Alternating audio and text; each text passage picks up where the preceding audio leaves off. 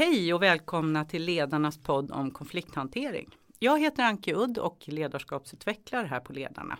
Och idag har vi med oss Thomas Jordan som är docent och universitetslektor i arbetsvetenskap vid Göteborgs universitet. Välkommen hit Thomas. Tackar.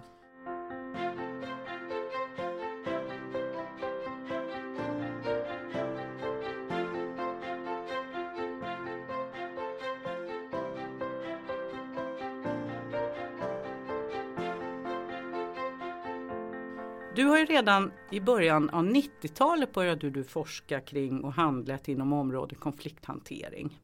Du har skrivit 2 böcker i ämnet och arbetar också med fortbildning av konsulter och personalspecialister och chefer.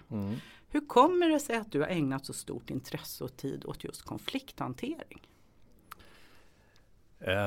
Att det är ett område som jag kom in på och fortsatte med har ju väldigt mycket att göra med att det faktiskt är ett väldigt meningsfullt område att jobba med. Genom att konflikter är alltid sådana situationer där människor vill ändra på någonting. Och det finns ju många gånger en potential i det. Att kan man ta sig an de här önskemålen om förändringar på ett bra sätt kan det leda till många bra saker. Och insikter och lärande och bättre kvalitet och så. Sen är det ju helt enkelt också så att som forskare och lärare så är det ju roligt att hålla på med ett ämne som faktiskt är relevant för väldigt många människor. Och som många är intresserade av och har ett behov av färdighetsutveckling i. Så det är väldigt kärnan.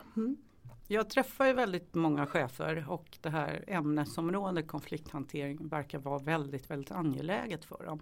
En fråga jag ofta stöter på det är, vad är egentligen en konflikt? Hur vill du definiera en konflikt? Alltså konfliktforskare och folk som sysslar som yrke med konflikter är inte överens om bästa sättet att definiera vad konflikter är. Men jag tycker att den definition som jag använder, den har väldigt många poänger. Den är väldigt enkel och vardagsnära och samtidigt bred. Så den säger så här att det är 2 saker som måste finnas på plats för att en konflikt ska kunna uppstå. Det ena är att det finns åtminstone en part, ofta flera, som har någon slags önskemål som man inte är villig att släppa taget om utan vidare, som känns viktiga på något sätt. Och det andra är att man är beroende av någon annan för att kunna få de önskemålen tillgodosedda. Och den andra blockerar en från de här önskemålen. Så första början på en konflikt är blockerade önskemål. Och när man har viktiga önskemål som någon annan förhindrar en från att uppnå, i alla fall upplever man det så blir man ju ofta frustrerad. Och den där frustrationen driver en till att försöka göra någonting åt situationen. Och om detta kvarstår över tid så kommer den där frustrationen att driva folk att prova olika sätt och komma någon vart med sina önskemål. Och då har vi en konflikt. Om vi säger vad är skillnaden, för att meningsmotsättningar det stöter vi på lite nu och då i arbetslivet, det tillhör ju det normala. Vad är skillnaden då egentligen mot att ha 2 olika ståndpunkter och faktiskt komma i konflikt med varandra? Ja, för det första är att tycka olika eller ha olika uppfattningar eller att ogilla varandra eller så. Det är inte i sig en konflikt enligt detta synsättet, utan en konflikt blir det först när man verkligen gör någonting för att få sina egna önskemål tillgodosedda och samtidigt stöta på motstånd. Så visst, alltså meningsskiljaktigheter kan ju väldigt lätt bli en konflikt om man driver sin uppfattning i frågan och någon annan gör motstånd mot detta. Så det handlar om att man agerar på något sätt, alltså gör något i handling. För mig är det så att jag tycker att vi ska inte kalla det en konflikt förrän det finns någon slags agerande. Vilket i och för sig kan vara ett defensivt agerande. Att sluta prata med någon eller ignorera någon kan också vara ett agerande. Så att det behöver inte vara så offensivt eller målinriktat för att det ska kallas en konflikt. Chefer undrar ju väldigt mycket, men hur gör jag då? Många chefer har fått så kallade surdegar i knät kanske. Och just den här, men hur ska jag gå tillväga för att nu ta tag i och hantera? De känner att de måste göra något men kanske är lite osäkra. Och då tänker jag som har läst din bok att det låter ju så enkelt för att du pratar egentligen om att det finns 3 olika former av angreppssätt att få ta sig an en konflikt. Och du kallar dem en dialogansats, principansats och maktansats. Och det där låter ju spännande för då har du bara 3 varianter. Det låter ju jätteenkelt. Skulle du bara kort först vilja berätta vad står de här för? Vad är dialogansats? Vad menar du med det? En dialogansatsen innebär ju att jag försöker få med mig de berörda parterna på att medverka till att hitta någon slags lösning i konflikten. Och det kan ju i praktiken se väldigt, väldigt olika ut beroende på hur många är inblandade och vilka är de och vad är sammanhanget och vad handlar det om och så. Men i grunden handlar det om att jag har fortfarande inte gett upp hoppet om att det kanske ska kunna gå att komma fram till en överenskommelse eller till och med riktigt samförstånd i en fråga. Men för att det ska kunna hända så måste jag kanske göra ett förarbete, det vill säga att motivera de berörda parterna att göra det försöket, den ansträngningen och se, är det möjligt för oss att om vi vrider och vänder på detta, att vi kommer fram till någonting som vi kan vara överens om. Så det är dialogansatsen kan man säga, enkelt uttryckt. Okay. Om det bygger på en dialog och ett samförstånd, vad betyder då principansatsen? Principansatsen finns ju så att säga 2 fall när man använder den. Det ena är när man har försökt dialogansatsen och man kommer inte vidare den vägen. Det funkar inte, man får inte med sig andra, det rör inte på sig eller så. Det andra fallet när man använder den, det är när det redan från början är klart och tydligt att den här frågan är någonting som ska göras på ett korrekt sätt enligt den korrekta vägen. Det kanske är så att i vissa frågor så är det ett principbeslut som ska fattas av arbetsgivaren till exempel. Det är inte öppet för personalen att förhandla om varje del av det. Men i grund och botten så handlar ju principansatsen om att man hänvisar till de ramar som finns. Och de ramarna kan till exempel vara delegationsordningen. Så att man hänvisar till att okej, men nu är läget sånt att nu lyfter vi den här frågan till en nivå där det finns någon som har befogenheter att fatta bindande beslut i den här frågan. Så får man finna sig i det beslutet sen. Andra varianter är ju att man hänvisar till avtal och avtalsvillkor eller rättigheter eller bestämmelser, regelverk. Man följer en viss handlingsplan som innehåller vissa moment och så följer man den till punkt och pricka och så ser man vad den leder fram till och så. Alltså, eller att man gör en formell förhandling av det hela. Eller kanske till och med driver frågan i rättsväsendet, i domstol då. Allt det är regelstyrda procedurer. Då använder man principer för att komma fram till någon slags utfall eller avslut i frågan. Och det fungerar ju så länge som de berörda parterna då är beredda att finna sig i utfallet. Även om man inte nödvändigtvis gillar det, så att man ändå säger okej, fine, vi får göra så här då. Om man misslyckas här eller att man inte kommer vidare eller konflikten kvarstår. Jag har försökt med dialog som chef. Jag har försökt hänvisa till gällande principer, kanske avtal, policies på företaget. Och så, jag kommer inte vidare, det kvarstår problematiken. Då finns det då maktansatsen. Och vad är det för något? Maktansatsen tar man ju till i en sån situation där det är nödvändigt att få till ett avslut. Men det finns inte utsikter att man ska kunna göra det där man är överens eller kanske ens att andra parter är beredda att finna sig i beslut som fattas eller så. Då handlar det faktiskt om att använda tvingande makt. Och det behöver man ju inte tänka så länge förrän man kan inse att ibland så är det väldigt befogat och nödvändigt att göra det. Ett sånt glasklart fall, det är till exempel, har man en medarbetare som är rasist och ständigt kränker sina kollegor och inte tar reson fast man tar upp detta och så kommer man så småningom till en punkt där man säger så här kan det inte få fortsätta. Och då kanske man tvingar fram en omplacering eller använder hot som har en sån styrka att den här personen tvingas faktiskt att sluta med det här beteendet eller säga upp sig eller någonting annat då. Och maktansatsen kan ju bli aktuell att använda i väldigt många sammanhang. Det kan ju handla om att man ändå trots motstånd driver igenom en organisationsförändring eller en förändring av ett regelverk eller ett schemasystem eller en nedläggning av en enhet eller en förändring av inriktningen på verksamheten eller någonting sånt där, trots livliga protester och motstånd. Och det ligger ju ibland i faktiskt alla inblandades intresse att det görs avslut. För om man inte gör avslut, då finns det stora risker att hela processen blir väldigt destruktiv. Och det mår varken verksamheten eller de inblandade bra av. Så även om det inte är roligt att göra överkörningar som det ju då är frågan om, så är det ibland väldigt hälsosamt att göra det. Nu talar jag ju med dig som är företrädare för ledarna, men jag träffar ju många människor från andra fackförbund som företräder medarbetare som inte är i ledarroll.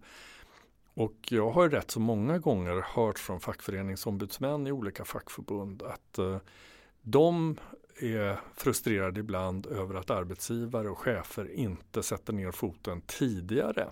Därför att en av de värsta sakerna som kan hända för en fackföreningsombudsman, det är att en medlem blir långtidssjukskriven och rättshaverist och sedan driver frågan att till varje pris knäcka arbetsgivaren, och det kanske inte finns förutsättningar att göra det. Så folk kan bli sjuka av att man inte gör överkörningar. Det kan vara en smärtsam process, men det är bättre att göra den kort helt enkelt. Ja.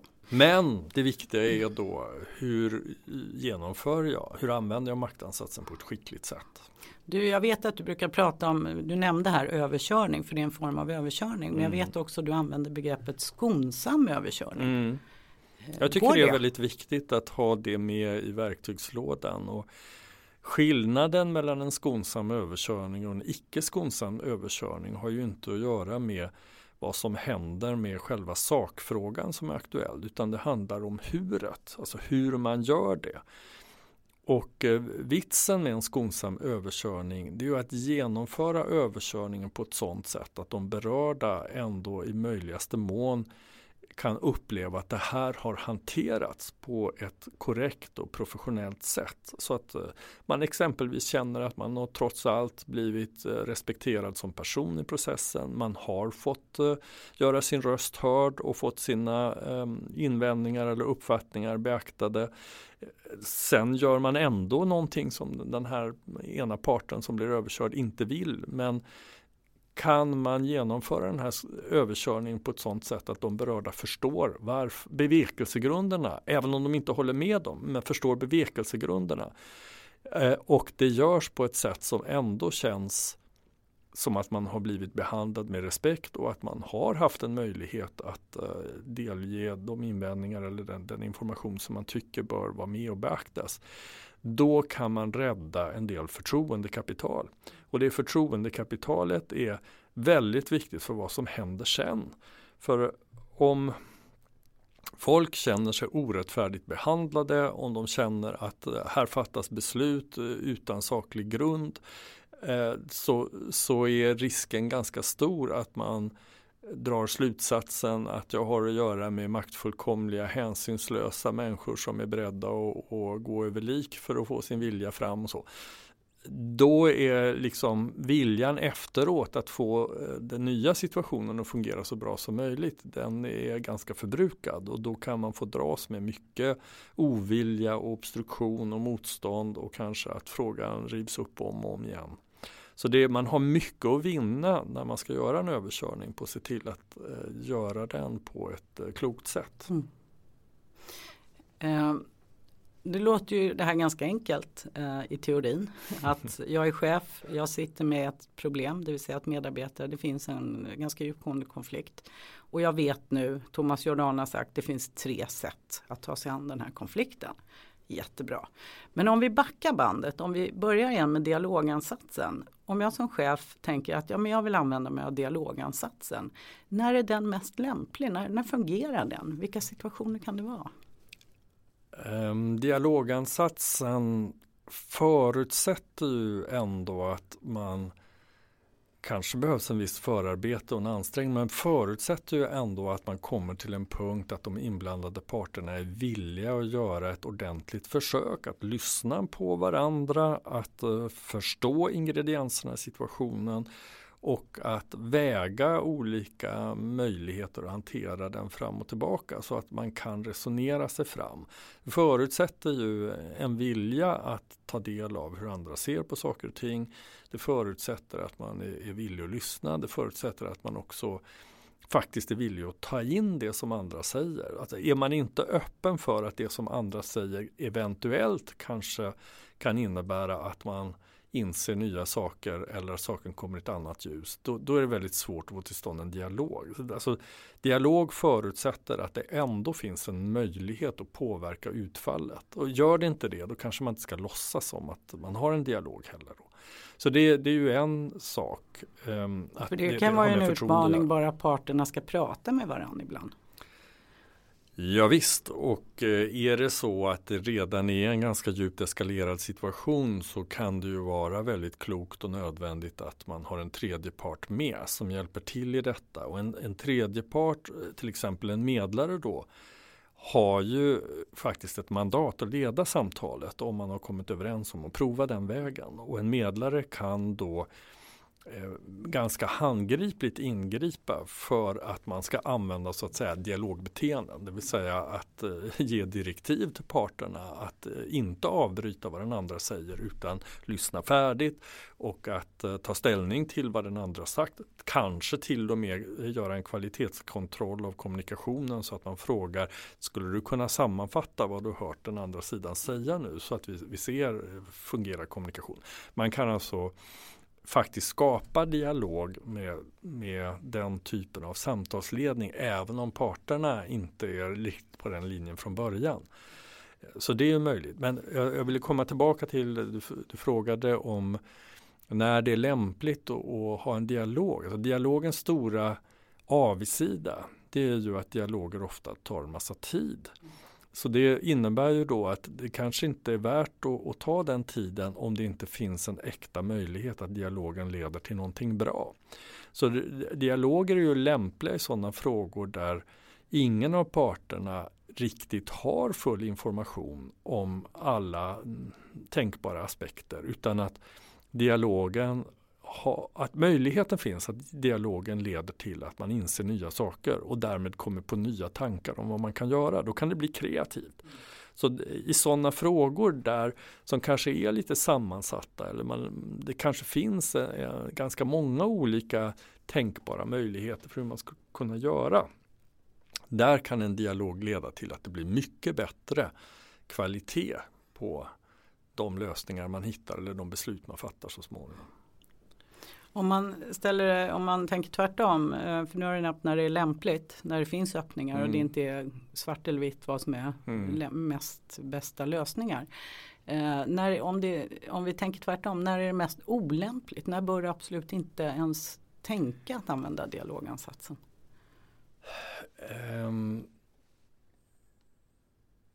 Ja, som sagt, när det faktiskt inte finns utrymme för att påverka utfallet. När någonting redan är klart, det kommer att bli så här. Det kan också vara så att det är en fråga som egentligen inte finns något utrymme på den nivån att bestämma om, utan det här är en fråga som ska avgöras någon annanstans. Det kan ju till exempel vara i politiska organisationer så att det här faktiskt är en fråga som det ska fattas ett principbeslut om långt upp i organisationen eller i en politisk församling eller så. Och då är det ju fel att öppna upp för en dialog om det när beslutet, det finns goda skäl att se att det här beslutet ska fattas någon annanstans. Det blir bara spel för gallerierna i så fall. Ja visst, och det kan ju vara väldigt förtroendeskadande. Det är ganska vanligt tror jag att man har dialoger i förhoppning om att det ska leda till att folk känner att de har blivit lyssnade på. Men så fattar man i alla fall ett beslut, eller beslutet redan fattat innan. Och när folk upptäcker det, då blir ju förtrytelsen väldigt stor och då blir tappet i förtroendekapital väldigt stort också. Det är bättre i så fall att vara väldigt tydlig med. Den här delen av frågan går att påverka. Den här delen av frågan kommer inte att gå att påverka och därför så öppnar vi inte upp för den. Utan då kanske den andra parten vill driva det med principansatsen istället. Det vill säga kontakta facket eller driva frågan i andra former, den formella vägen på något sätt eller så. Men inte en dialog då. Om vi tittar på principansatsen, vi lämnar dialogansatsen för en stund. Du nämnde tidigare att den är lämpas när det finns alltså regelverk, ramar för hur saker och ting ska hanteras, policies till exempel. Ja, fast den kan ju vara lämplig också i sådana fall där man upptäcker att det inte finns det. Därför att då får man använda principansatsen för att skapa den tydligheten och de ramarna som kanske har saknats då. Men då, det som vanligtvis händer då, det är ju att man så att säga använder sig av den delegationsordning som finns. Det finns någon som faktiskt har befogenheter att fatta de besluten om vilka regler ska gälla eller rutiner eller riktlinjer eller vad det nu är för någonting, och så fattar man ett beslut om det och kommunicerar det beslutet. Det är inte bara så att det måste finnas något färdigt där att åberopa. Man kan också förhandla fram någonting. Det kan man också göra. När är det olämpligt att använda sig av principansatsen? Finns det sådana situationer? Avsidan med principansatsen är ju att man blir väldigt beroende av att det då faktiskt finns då klara och tydliga regler och principer och procedurer. Och om det inte gör det så kan man ju hamna i ett väldigt tragglande. Man mister ju möjligheten då att vara lite mer flexibel och hitta lösningar. Det är ju dialogens styrka är ju då att man kanske kan komma på lösningar som tillgodoser olika intressen men som inte är reglerade i regelboken på något sätt då. Så det blir ju ofta mer klumpigt när man använder principansatsen. Principansatsen har också nackdelen att även om man kommer till ett avslut genom att hänvisa till vem som har befogenhet att fatta beslut eller vad det står i ett avtal eller så rubbar ju det sällan de berörda parternas egentliga uppfattningar i frågan, och risken är ganska stor att den kommer att poppa upp igen. Men om dialogvägen är stängd därför att det finns ingen vilja eller man kommer inte vidare för att positionerna är så låsta, då är det ju väldigt viktigt att kunna använda principansatsen för att faktiskt komma till ett avslut. Och om man inte lyckas där heller, då har vi ju överkörningen, alltså maktansatsen kvar. Du nämnde tidigare att fördelen med det är att komma just till avslut, hur viktigt det är. Finns det andra fördelar just med att använda sig av maktansatsen?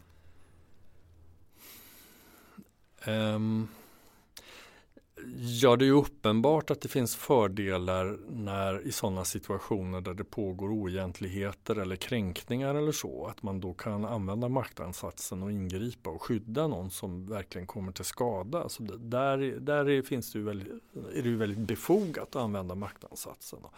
Det kan ju vara olika berörda parter det kan vara tredje part som kommer till skada därför att en verksamhet fungerar så dåligt att patienter eller kunder eller något annat råkar illa ut på grund av det. Och då kan det vara viktigt att faktiskt ingripa. Sen kan det ju också vara så att man använder maktansatsen därför att man gör bedömningen att om man inte sätter ner foten nu så kan väldigt destruktiva krafter komma igång som leder till att det blir väldigt stora problem senare. De kanske inte har dykt upp än, men man gör det i preventivt syfte så att säga. Så om vi ser på andra sidan myntet då, nackdelarna, du nämnde det tidigare, att risken är att någon känner sig faktiskt överkörd på något vis. Finns det andra nackdelar eller risker med maktansatsen?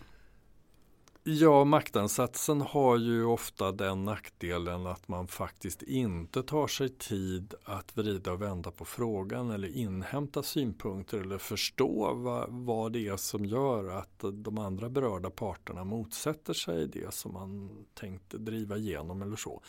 Det kan ju innebära att man faktiskt missar en massa relevant information och fattar ett illa underbyggt beslut eller genomför en åtgärd som visar sig ha oförutsedda och negativa konsekvenser. Så att allt för snabbt använda maktansatsen kan ju bli så att man får betala ett stort pris för det. Och jag var inne på tidigare detta med förtroendekapitalet. Det finns allt. Alltså, folk gillar inte att bli överkörda och folk upplever ofta överkörningar som orättfärdiga. En moralisk mening att här inträffar någonting som inte är rätt och riktigt. Och att reparera förtroendet efter en sån överkörning som är upplevd på det sättet kan ta lång tid och kräva skicklighet och omsorg. En sak som jag tror att i synnerhet man i högre ledning men även alla typer av chefer ofta underskattar, det är hur beroende man egentligen är av att medarbetarna känner sig motiverade att göra vad de kan för att bidra till att en verksamhet fungerar så bra som möjligt. De flesta verksamheter är rätt så beroende av medarbetarnas goda vilja och motivation att göra ett bra jobb. Och jag tycker då att det är någonting som man verkligen bör betänka när man är i en ledarroll. Vad kan jag göra för att inte skada den goda viljan och för att främja den? Och just det där att medarbetarna upplever sig ha blivit behandlade på ett schysst sätt, ett rättfärdigt sätt. Det är en av de viktigaste sakerna man kan göra för att möjliggöra för medarbetarna att känna lojalitet och känna att jag vill bidra. Så. Kör man över allt för mycket så är risken att man förbrukar väldigt mycket av den goda viljan. Och då blir det väldigt tungrott att jobba som chef då. Därför att jag måste göra allting själv och det finns kanske ett passivt motstånd hela tiden. Och det är många sådana önskelistor vad man önskar av sin chef. Rättvis är ju något som kommer väldigt högt upp på listan. Väldigt ofta. Ja. Och det är ju klart om man känner sig överkörd att det känns orättfärdigt. Då kan det ju vara svårt att känna engagemang och lojalitet mot sina arbetsgivare. Många chefer tycker det här är knepigt, att det är lite utmanande många gånger. Om du skulle ge dem med din erfarenhet och din kunskap ett enda råd som rör konflikter, vad skulle du säga till dem då? Ett enda råd, då skulle jag säga, när du står inför en besvärlig situation, se till att du pratar med någon klok person om den situationen. Det tror jag är det mest vattentäta råd man kan ge som nästan alltid är relevant. Det är väldigt lätt att man blir stressad, det är väldigt lätt att man blir provocerad och att det går igång en massa reaktioner och att man far iväg och drar förhastade slutsatser och så. Det kan vara väldigt verksamt att söka upp någon då. Det kan ju vara mer så att det är faktiskt en handledare eller en mentor som man har möjlighet att anlita. Men det kan också vara så en klok kollega eller någon annan klok person. Och att då se till att välja en person som man vet är sansad och som inte bara håller med en i allt vad man säger utan som kan ställa frågor som gör att man själv får tänka till och kanske få lite distans till sina egna känslor och reaktioner och därmed få lite mer överblick. Det tror jag är ett av de bästa råden man kan ge. Och att inte tro att en bra chef ska kunna klara allting själv. Det tycker jag är ett ganska omoget synsätt på rollen som ledare. Tycker jag var ett jättebra råd att avsluta med. Stort tack för att du kom hit idag, Thomas. Tack själv.